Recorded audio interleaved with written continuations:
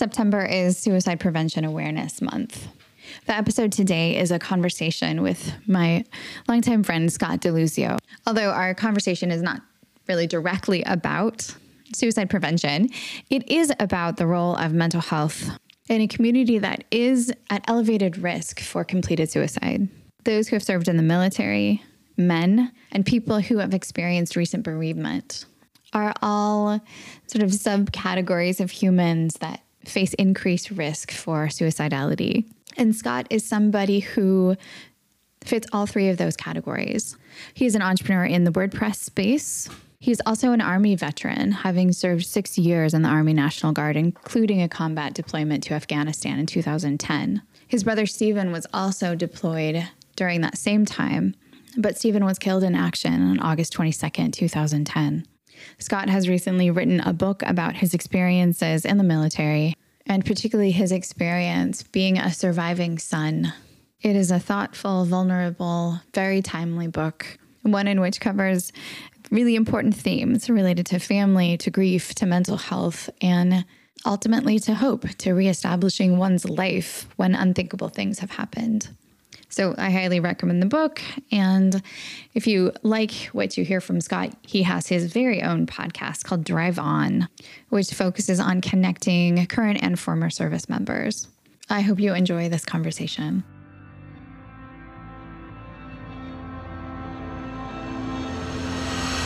Welcome to the Zen Founder Podcast.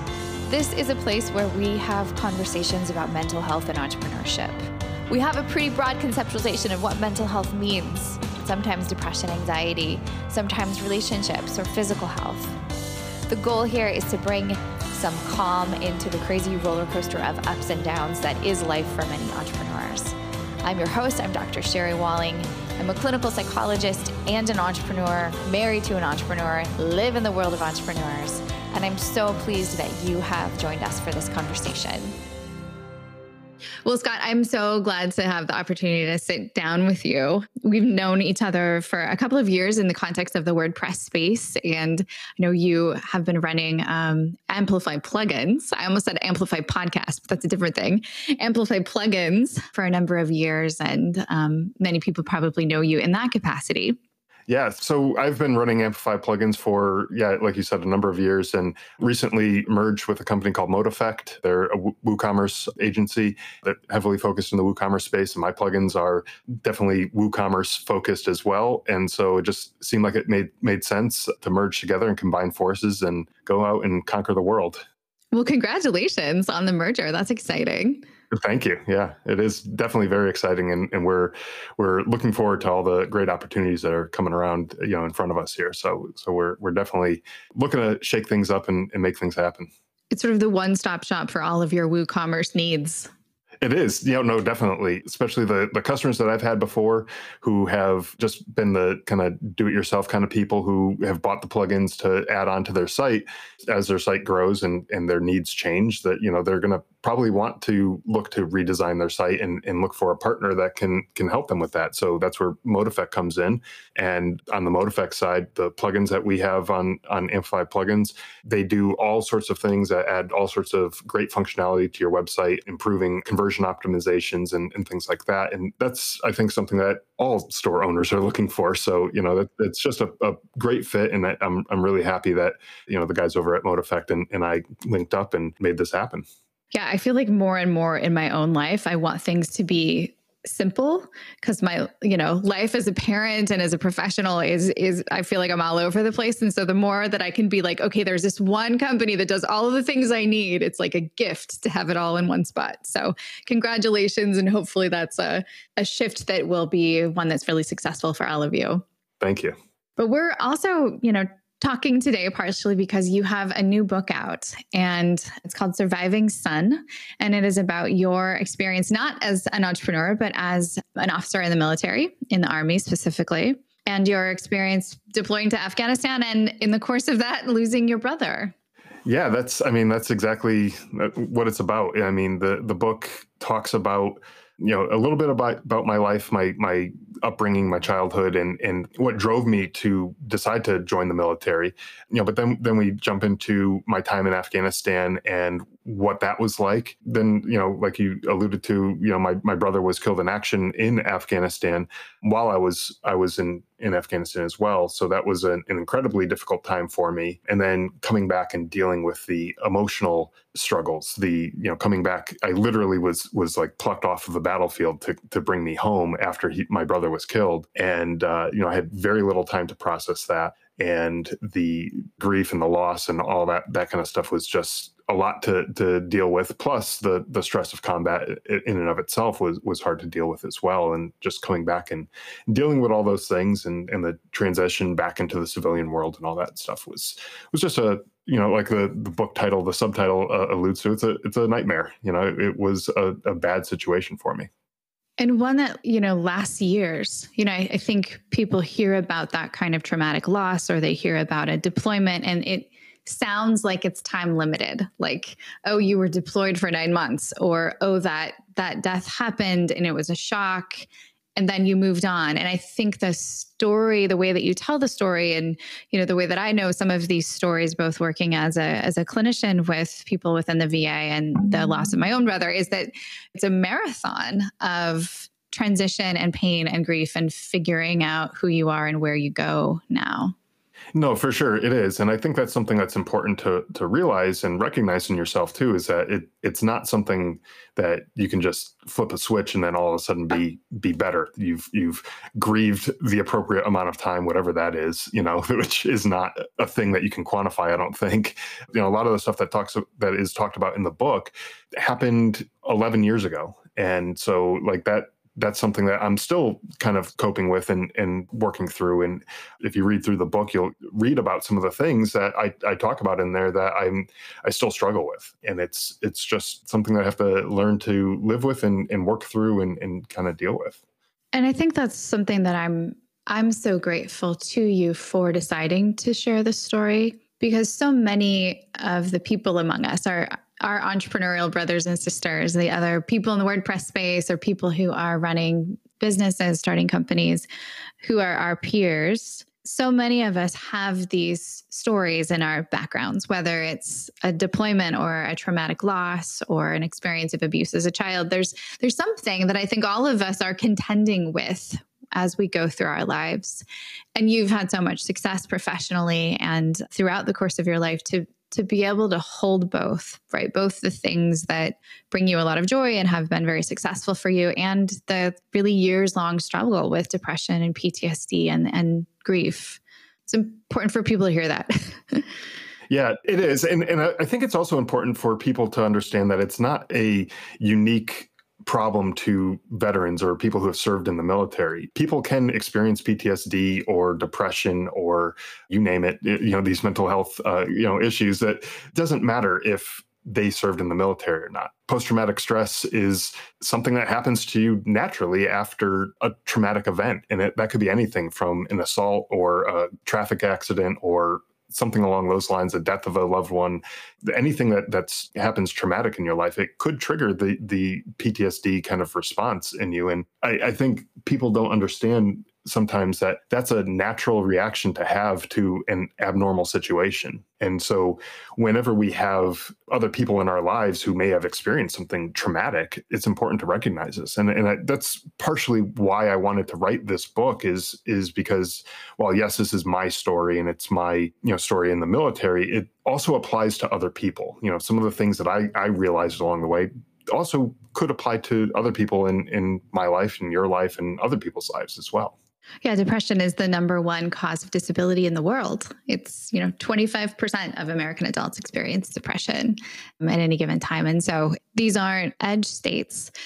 But there is certainly something that is unique and specific about being in the military. And I think there isn't often a meaningful conversation and interaction between veterans and civilian folk. Like, it can feel like its own culture, its own world. And I guess I'm curious what you feel like people misunderstand about you as a veteran or as somebody who served on the Army. Yeah, actually, one of the things I talk about a lot on my podcast with other people, the Drive On podcast, is that there is a disconnect between civilians and military veterans and just military community in general. And so that's one of the things that I do address in the book too, is just, not feeling like I fit in. When I returned home and I went back to my civilian job, so I was in the National Guard. So the way, for anyone who's unfamiliar with the National Guard, we're part-time soldiers. So we train 1 weekend a month and 2 weeks a year, and we have regular civilian jobs that we go to the rest of the time, just like anybody else would.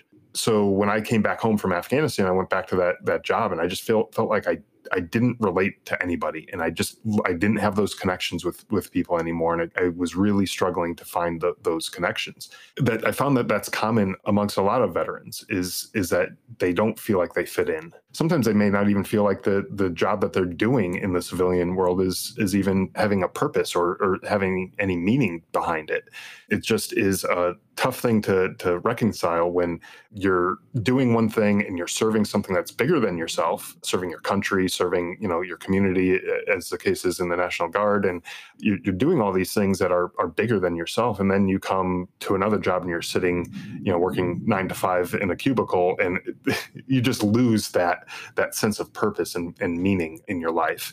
And so it's a hard thing. And I don't think that enough people recognize that is something that happens in the military world and to the veterans who might be, attending college or, working a civilian job for the first time ever, because some of them may have joined the military right out of high school and spent 20 years in the military and never worked a civilian job, and so they don't know how to do things other than the way the structured military organized way that they've always done things sometimes, When the stakes are life and death, and as would be in the context of a combat deployment, you get used to living at that pace with that level of urgency and intensity. And then you come back to a civilian job in which people are a little more lax, right? The urgency and intensity is not there. And I think it can feel really jarring and really isolating.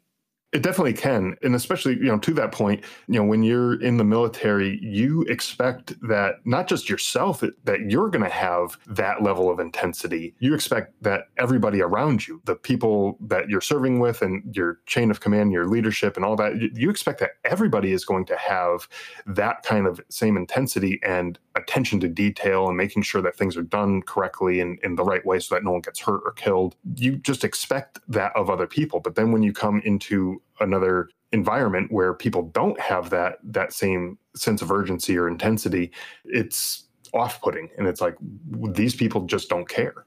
And that's not necessarily true. It's just the stakes are not life and death. And so you don't need that level of intensity, and I think that's another thing that kind of is a disconnect between the military and civilian world. And when you are in the military, you're there and you're looking out for everybody around you. You're looking out for the people that you're serving with, and you want them to succeed, because if they succeed, then the mission succeeds and, all is good. But sometimes, I hate to say it, but sometimes in the civilian world, there are people who are just out for themselves and they're looking to advance their own careers and things like that. And that's not to say that doesn't happen in the military ever, because I'm sure it does, but you're more likely to find people who are looking to help you out and get you promoted and advanced in your career. So the rules are different in civilian life than they can be in military life. For sure. Yeah, absolutely. How do you think your experience in the military has shaped you as an entrepreneur? Well, I think I've kept that attention to detail and that, some of that level of intensity where, like, if it's not done right and it's not done to a certain standard, I don't want to put it out there because, I feel like I'm only doing half the job that I could be doing. And if I just spent a little bit longer on something and just got it done right, then I'd be happy with it, And so I feel like I have an attention to detail and a level of intensity in my work that carried over from the military. I could hear real strengths in that, and I could hear some downsides too. Maybe sometimes those moments when it's hard to ship something because it feels like it's not quite perfect. Yeah, because everything could always be a little bit better. And you could end up not shipping anything because you're just waiting for that next thing, whatever. And I actually felt that way with the book that I wrote, Surviving Son. As I'm writing it, the book's about my life, and obviously my life's not over yet because I wouldn't be sitting here talking to you, right? And I'm like, there could be more things that I could add, and there could be a whole nother chapter, and what's the next thing looking like, and how do I add that into this book? But at some point, I just had to say, okay, it's cut off here. I'm not adding anything else, and this is it. I could have had a 800-page book if I wanted to just keep adding and adding and adding. But I think the 200-page ballpark book is probably a little more reasonable. It's a good length. Yeah. It's a good length. A lot of the entrepreneurs that I work with or am connected to who have had experience serving in the military, specifically in Afghanistan, have really, struggle isn't the right word, but like have certainly had a new level of focus on what's happening in Afghanistan throughout these past weeks and months as the US troops have withdrawn, and we've sort of seen this mess take place as the Taliban has regained control. I guess I'm wondering if you're seeing the same thing and what that's felt like for you as someone who was deployed to Afghanistan. Yeah. So, I mean, when all of this first started just, a few weeks ago and everything, and it really hit the headlines in the news, I was in like a state of disbelief. I think that like, how could we let this just happen? And it felt like almost overnight, things just got so much worse than they should have been. And it hurt, and at first I started thinking to myself, and I think a lot of veterans probably feel the same way. I started thinking to myself, like, what was all of this for nothing? Was my brother's death for nothing? And the thousands of other people who were injured or killed over there, was that all for nothing? And not to mention the people who came home with the mental health issues and struggle with that. And, was it all for nothing? And I had to believe that it wasn't all for nothing. And so I started thinking, and I tried to just remind myself of some of the good that has happened over there. And I started thinking about the kids who got a chance to go to school because we allowed them to build schools, or we built the schools for them. And these kids got to go to school. Some of them girls who under the Taliban did not have the opportunity to go to school. The electricity and the water and the bridges and the other infrastructure things that we allowed to take place or we participated in, and we helped build those things. Some of those things wouldn't have existed if it wasn't for us being there. So I think the lives of the people of Afghanistan were improved, maybe temporarily while we were there for those 20 years. But I make the analogy in the book. So my grandmother, she was diagnosed with cancer in 1968. And she went to the doctors and she got treatment and she went into remission and everything. And everything worked out okay there. And about 20 years later, the cancer came back and ultimately took her life. So I think about that as kind of an analogy to the situation going on in Afghanistan, where it actually just happened to fit pretty perfectly where the number of years worked out. The timelines match, don't they? It did. Yeah, it did. And so it might seem like I made this up. I didn't. It was actually 21 years, after she died, but give or take, it was pretty close. But I look at it like, were the doctor's efforts that 20 years earlier, were they all for nothing? Because she ended up dying eventually. And then I think to myself, no, absolutely not. Like, she had an opportunity to live for another 20 years. She got to meet most of her grandchildren who were born during that time period. And it's like, if the doctors just gave up on her and just said, oh, well, this is a lost cause, we shouldn't even bother, she never would have had those extra 20 years of life. And that would have been a shame. I have very fond memories of her. She took care of me when I was growing up while my parents were working and stuff. And I remember a lot of things from back then. And, I'm very thankful that the doctors were able to help her out, way back then. And so looking at that and making that analogy to what's going on in Afghanistan, I don't think it was all for nothing. I think we did some good things, and the kids who went to school while we were over there, they're adults now. And some of them may have children of their own. And I know as a parent, and I know you're a parent as well, I know I want better for my kids than I ever had. I want them to have the absolute best opportunities, and I want things to be great for them. And talking to other parents, I feel like that's sort of a universal truth, amongst parents. And so I have to imagine that these people over in Afghanistan now, they're looking at the situation where maybe their children aren't allowed to go to school. And then they look at themselves like, well, I was able to go to school. Why can't my kid?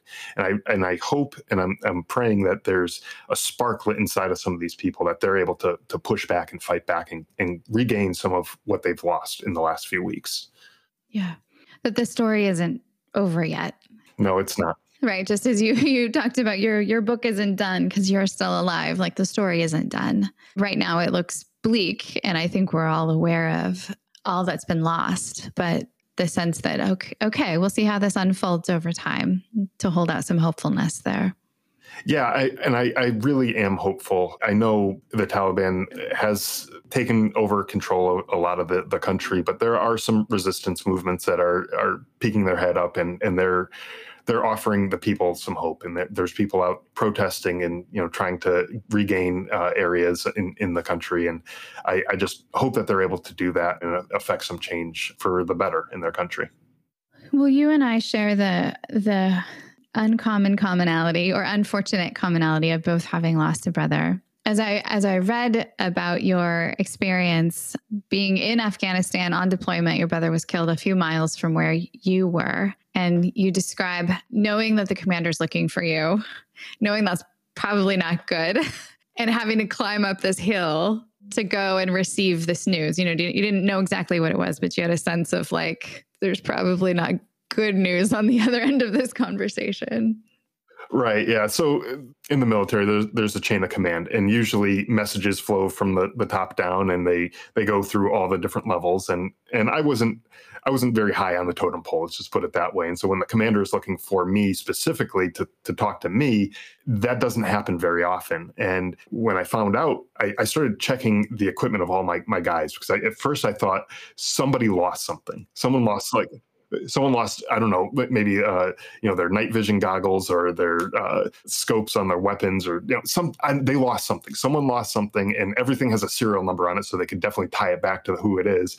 And so I started checking everyone's stuff, and they had everything. And I was like, what the heck is going on? What could he possibly want? And he wouldn't say it over the radio, and now I know why. But I was trying to figure out what it was, and then my mind went to, well, I had at the time I had a bunch of elderly relatives at home, and I said, well, maybe a Red Cross message got sent. And Red Cross messages, for anyone who's unfamiliar, are ways that they communicate with soldiers out in the battlefield, like urgent messages from back home. So it could be, the death of a loved one, or, birth of a child, or something along those lines, so they'll communicate messages that way. And so I'm thinking, okay, well, maybe something happened to one of them back home. Never, ever did it cross my mind that something could have happened to my brother, because that just was not something that I put in the back of my head. It wasn't a choice. It wasn't on the menu. No, exactly. And realistically, I knew something could, happen to him, because we were in a combat zone, and that's what happens to people in combat, is bad things will eventually happen. But to me, it was one of those things where it was like, that's just something that happens to other people. That doesn't happen to me, And then when I eventually got the news, it just hit me like, well, crap, I am other people now. I am those other people. And that was just a tough pill to swallow. I know, you lost your brother as well, and, obviously different circumstances, but it's not an easy thing to accept. In the back of my mind, when I first was told that his unit got ambushed and he was hit, I was thinking, okay, how do I get to him so I can, if he needs a blood transfusion or something, he can have my blood. If he needs an organ, whatever, he can have mine. If I don't need it, he can have it, and get me to him. And I was trying to run through the logistics of how to get me off of that mountain, that remote mountain. And you immediately started solving a different problem. I did, exactly. And then the commander said, no, I don't think you understand. What I'm trying to say is that he was killed. And it was just like, how could that be? He can't be dead. And then, unfortunately, about 20 minutes after receiving that news, my own unit started taking fire from the Taliban, who was in the village that we were just in. So we had RPGs exploding and rifles shooting and everything like that. And it was just, there wasn't the opportunity to sit and absorb it any more than that. No, I had about 20 minutes, and then I literally had to just put it aside and say, okay, I need to go back to being Army Scott and not Brother Scott, and put that aside and go make sure that the guys that are relying on me had everything that they needed, that they had their, enough ammunition, and that they were in position, in a safe position, as safe as it could be, so that we didn't have any more casualties that day. And I also didn't want to be a casualty either, because obviously for obvious reasons, but I also, for my parents, I didn't want them to get a second knock on the door saying your other son has also been killed. And that to me would just have been complete devastation to them and my wife and, my newborn son who was at home. And, it would just been an awful situation. So I had to just put all that aside and just focus on the mission at hand.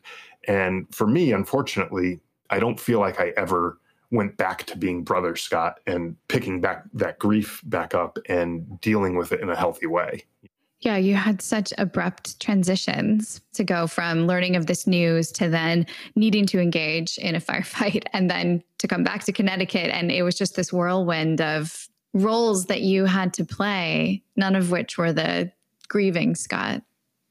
Right, exactly. And that's exactly what happened. So the timeline was I found out about my brother. About 20 minutes later, we were in a firefight. And then within, I don't know, maybe an hour and a half or so, a helicopter came to pick me up off of that battlefield, took me to another base. And then the next morning, I flew out of Afghanistan, actually on the same plane as my brother and the other soldier who was killed with him. We were on that same plane to Kuwait. And then I went separate ways. He stayed in Kuwait for whatever they needed to do with him. And I went on to Germany, then Atlanta, and then back to Connecticut. And I was home 2 days after the whole thing happened. So, talk about an abrupt transition and no time to process and grieve, appropriately. And it was just, it was pretty hectic and abrupt. And also like plucked from your unit, right? I think that's one of the things that maybe civilians don't quite understand is how interdependent those relationships are within your unit. And to go through something like this and then immediately be removed from them while they're still in harm's way, I imagine it's sort of like a uniquely challenging part of this story. Yeah, it was, and it's actually something I didn't cover in the book, which is, just one more thing I could have added, right? In that 800-page, thing that... It's in the 800-page version. It's in the 800-page version, yeah. You'll have to wait on that one. I'm still working on it. But there was actually a time, a few weeks after I got home, and so I was already in Connecticut, and I was home, I was safe and everything. And the area that I was in, where our base was on CNN. And there was there's a big border crossing between Pakistan and Afghanistan. And a lot of what we did was patrolling that border area and making sure that some of the vehicles and things like that had free movement back and forth, because that area was where NATO sent a lot of their supplies through, because Afghanistan's a landlocked country. And so the only way to get shipping supplies is through Pakistan. And that's how it came in. And so that was part of our job. And there was a situation at the border due to some of the drone strikes that were happening inside of Pakistan, where the Pakistanis shut down the border. And it showed all of these trucks just lined up in a dried out riverbed right basically across the street from where our base was. And I was like, oh my God, there's a situation that's on CNN and I'm not there with these guys. And, it turned out nothing was too bad in terms of, conflict or whatever. But still, I felt like if there's going to be a conflict, I wanted to be there. If anything was to happen to those guys, I wanted to be there, because it would tear me up inside if any of them got injured or killed, and I wasn't there to do whatever I could to help them. And it turns out years later, I talked to some of the guys that I served with, and they also had the same emotions. They were torn apart when something happened to my brother. They learned about that, and it was like their world got rocked as well. Obviously not to the same extent as mine, but they just didn't know how to process that. It was almost as if they lost one of their own. And I guess in a way they did, because I was taken away, but they felt that pain. The double loss. Yeah, exactly. I want to go back to something that you said a few minutes ago. When you heard this news, there was this sense that now I'm other people, right? Like now the thing that I didn't think could happen to me has happened. And in that moment, you have this like identity adjustment. How has that stayed with you? Yeah, what's that been like? That is one of the many identity adjustments that have taken place in the whole course of this thing. I think that was probably one of the first identity adjustments. I remember thinking to myself, like, my brother was my son's godparent. And I'm like, okay, that's something that he was. He was an uncle. He had a fiance. He was about to get married. He was my brother, a son. He was all these things, and he was a friend and everything to all these people.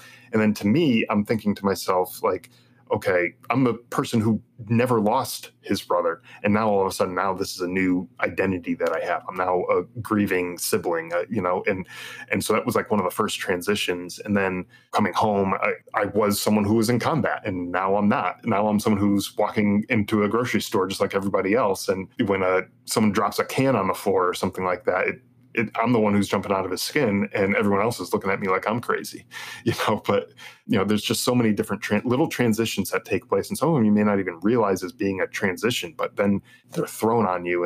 And then all of a sudden you're like, you know what, this is different. I'm not that person that I was before. And after getting home, actually, I should say before I left for Afghanistan, I was generally a pretty easygoing, happy type of person. But then after coming back, I was angry all the time, and I was frustrated, and things just were not the same for me. And I had a lot of struggle dealing with all of that.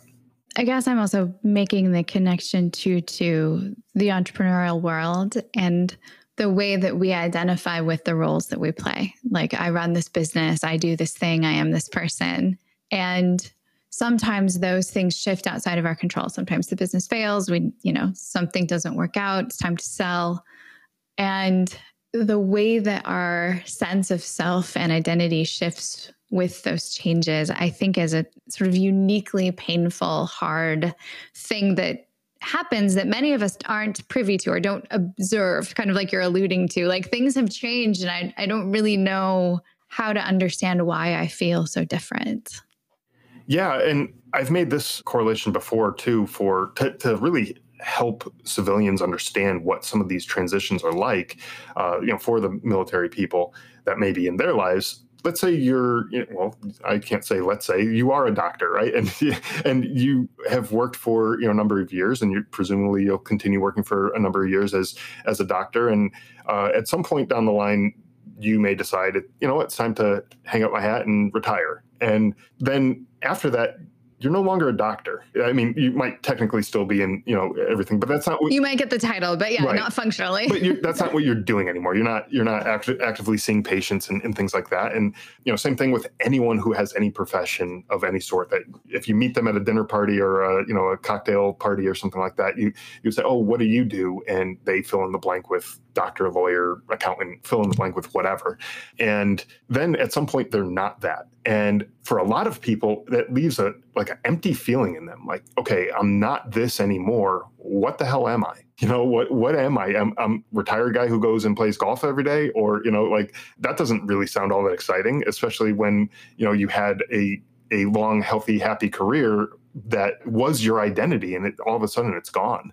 And that was a lot of what I felt when I got out of the military. I got out in 2011. So the way I got out was actually where the title of the book comes from. There's an Army regulation called Surviving Sons and Daughters, and it deals with people who have lost a loved one in the military service. So in order to be discharged under this, I had to submit my paperwork and stuff like that to get discharged. And eventually, like everything else in government, it took a little time for that to process. But by the time it did, I went to bed one night, still a soldier. I still had that identity. And then the next morning, I got a phone call saying, hey, your paperwork's been processed. You're out. And all of a sudden, it was like a light switch went off. And now I'm not this person anymore. I'm no longer a soldier. Now I'm a veteran, but that doesn't have the same thing. It's not the same. And so, there was no goodbye parties. There was no wrapping up, no closure or anything like that. There's no retirement parties like people might have. It was literally like a light switch went off and a paper arrived. Exactly. Yeah. This paper came in and boom, got to turn in your equipment, within the next week or so. Which would have been a little bit different had you returned with your unit, right? There's a little more. Not a lot, not as much as probably there should be, but there's a little more ritual. There's a little more of sort of a group of experience of transition. And again, this is a part of the military to civilian life that I think we can do much better, but it's different than just your paperwork came through, Yeah, exactly. It's like, let's stamp that paper and you're done. Right. The rituals, they're important. They help. I guess I was curious about that even in the grief part of your transition, whether some of the rituals were meaningful to you, the memorial service, receiving the flag, the commemorations that were given to Stephen that you and your family received on his behalf. Yeah, I mean, there was such an incredible outpouring of support throughout the entire military community and people from all branches of government and things like that, the senators and representatives and stuff that reached out and everything. It was just incredible. But, the memorial service itself was very moving, to me, especially being in the military, because I knew the significance of some of the things like the 21 gun salute and the flag, and they had a riderless horse that signifies like the fallen soldier. Is they had like the boots facing backwards, so that's like signifying the fallen soldier, and so there's all those little symbols that were there that were very meaningful to me, and I'm glad that I had an opportunity to experience that. But then as time went on, there were more and more memorial type services, not necessarily like a funeral type service. Obviously, that's a one and done kind of thing. But there was other services that took place, around our hometown and throughout the state and everything. And I found those to be harder and harder to attend for myself, partially because they drew large crowds. And that was just something I could not deal with, being in a large crowd. It was very difficult for me to be in large crowds for any given length of time. I used to love going to concerts and, comedy shows and things like that. I don't think I've been to one since, coming back home. Very few anyways. And it's just been really hard. And so going to those things just started to become, I don't want to say a burden, but they really affected me in ways that I wasn't expecting. Really tapped on those resources that sounds like were already being used to manage some PTSD symptoms. Yeah, probably. Yeah, exactly. So they were a hard thing to deal with, and getting back into just the normal swing of things. Just it seemed to me like it was just harder to do, and it took longer than it should have in my mind anyways. I don't know how long it should have taken, but yeah, I don't know what the should is there. No, there probably is no right number or time period or anything like that. But it just, to me, it seemed like it was just a hard thing to do.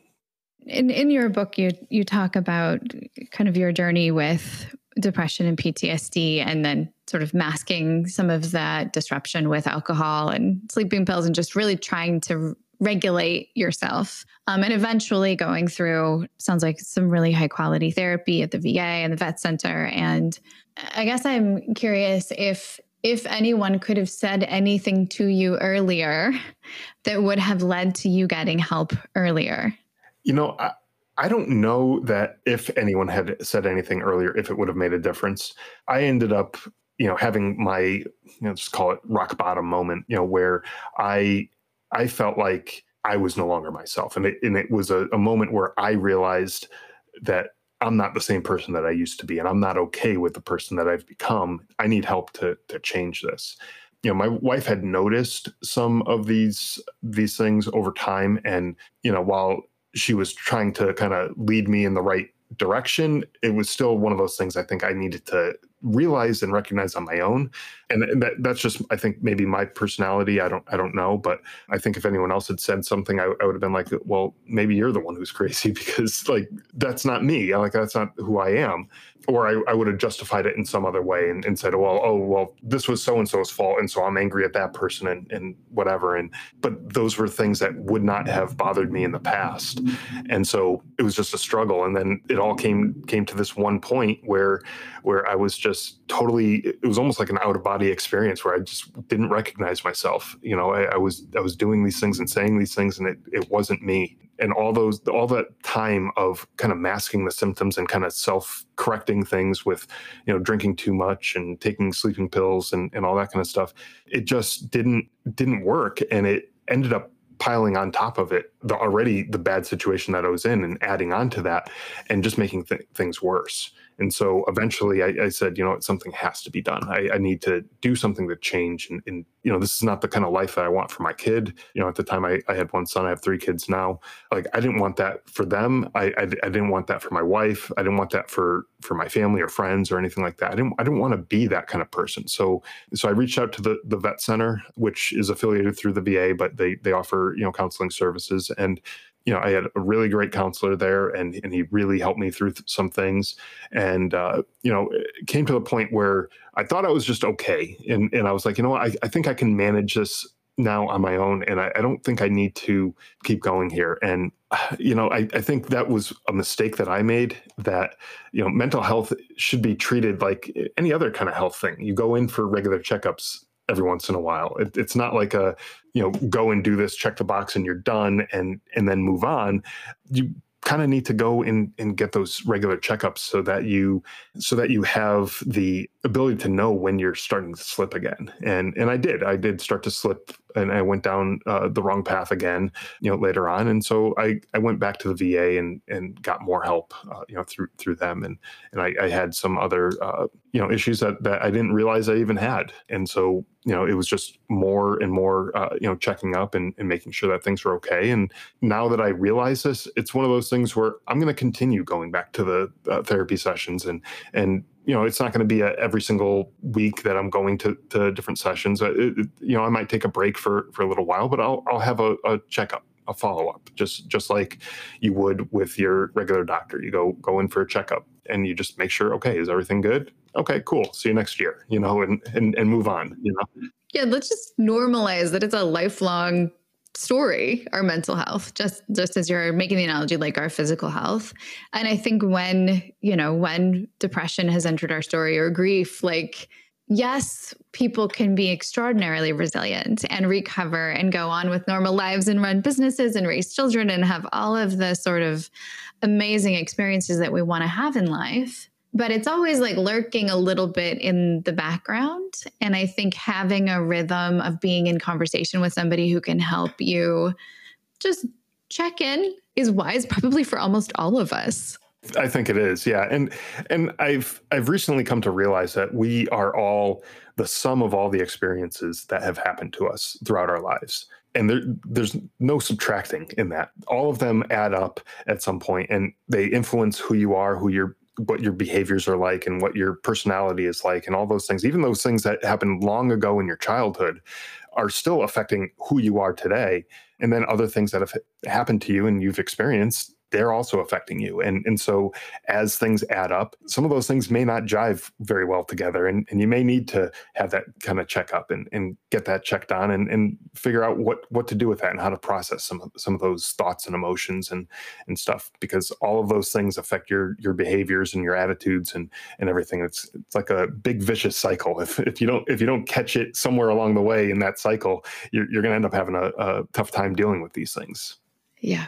I guess given where you sit as a business owner who leads a team, what are things that other business owners or entrepreneurs can do to make a workplace that is more accessible and friendly to veterans? And then I also want to ask the same question about a workplace that's accessible and friendly to people who are in grief. Those are two big questions, but they're big questions, but just off the top of your head. Yeah. So I think, as far as making workplaces more accessible, more friendly to veterans, I think understanding that veterans, a lot of them are losing that identity, right off the bat that we talked about earlier, of being in the military, and you can't give them that back. There's just not that there to give that to them. But helping them understand what their job is and how that fits into the overall picture, and give them that sense of purpose and meaning in their work. So that way it's not just, punching a time clock from 9 to 5 or whatever the hours are or whatever. And that giving a sense of meaning there, but also a sense of belonging. Because another thing that people are losing when they leave the military is that camaraderie. And they are missing out on, having those friends who are there for you and connecting. And so building a culture where people are, I don't want to say just like the military, because we're not going to do that. And most people are not going to want to fall into a workplace like that. But building a culture in your workforce where people actually are there and looking out for each other, and they care about each other, and that they are interested, if you're, a leader, that you're interested in getting your subordinates promoted, and that their career is advancing, according to the wishes and desires that they have, and, that you're providing opportunities for them to advance, and whether it's additional schooling or other education opportunities and stuff like that. Not to say that it has to be a big financial expense, but that you're making them aware of these things, so that they can take the initiative and move on their own, because that's very much like what it was in the military. And if you're missing out on that and you feel like you're all alone and that you don't have anyone who's there to look out for you, it's just a much harder transition. And then as far as the other question about making the workplace more accessible to people who are grieving, I mean, recognize that there are different ways to grieve. And some people it may seem like they've only been grieving for a very short amount of time, relatively speaking. Maybe it's only a couple days or something like that. And then they just seem like they're fine. But recognize that those people may also have that grief hit them years down the road or months down the road or something like that. And they may just need that time. So just be aware. And I think this goes back to that camaraderie thing. When you're closer together with people, you'll start to recognize their personalities and what they are going through in their personal lives. A lot of times people keep their work and personal lives completely separate and they won't talk about anything like that. But as you build those relationships and get closer with other people, you'll start to know about any losses that they might be having, and you might just be more aware of that type of stuff. And so, just even something simple as, asking, hey, how you're doing? I know, how are you doing? I know it's been a little while since whatever this event was that you're grieving from, but how are you doing? And just talk to them about it. Make it a culture where you can have these conversations and that it's not a weird thing and there's a stigma around it or whatever, like, oh, we shouldn't talk about this. Like it's okay. And it might actually be necessary to talk about it. And maybe the person doesn't have anyone at home to talk to about these things. And maybe you're the only one who's in their life who they can talk to. So just, give them that opportunity. And if it seems like it's something beyond your pay grade in terms of how to help them, offer up some resources and stuff where they can go get counseling or something along those lines. Yeah. Thank you so much for your openness and vulnerability and sharing your experience. And I think that your book, Surviving Son, certainly has a lot to offer any human, right? The themes are very human about loss and about putting yourself back together after something difficult happens. So while it's very specific to you and your experience in the military and your experience with Stephen, I think there's much wisdom to be gained for anyone who dives in. I definitely agree. And I thank you for the opportunity to be able to come on the show and talk about the book and my story. So thank you. Wonderful.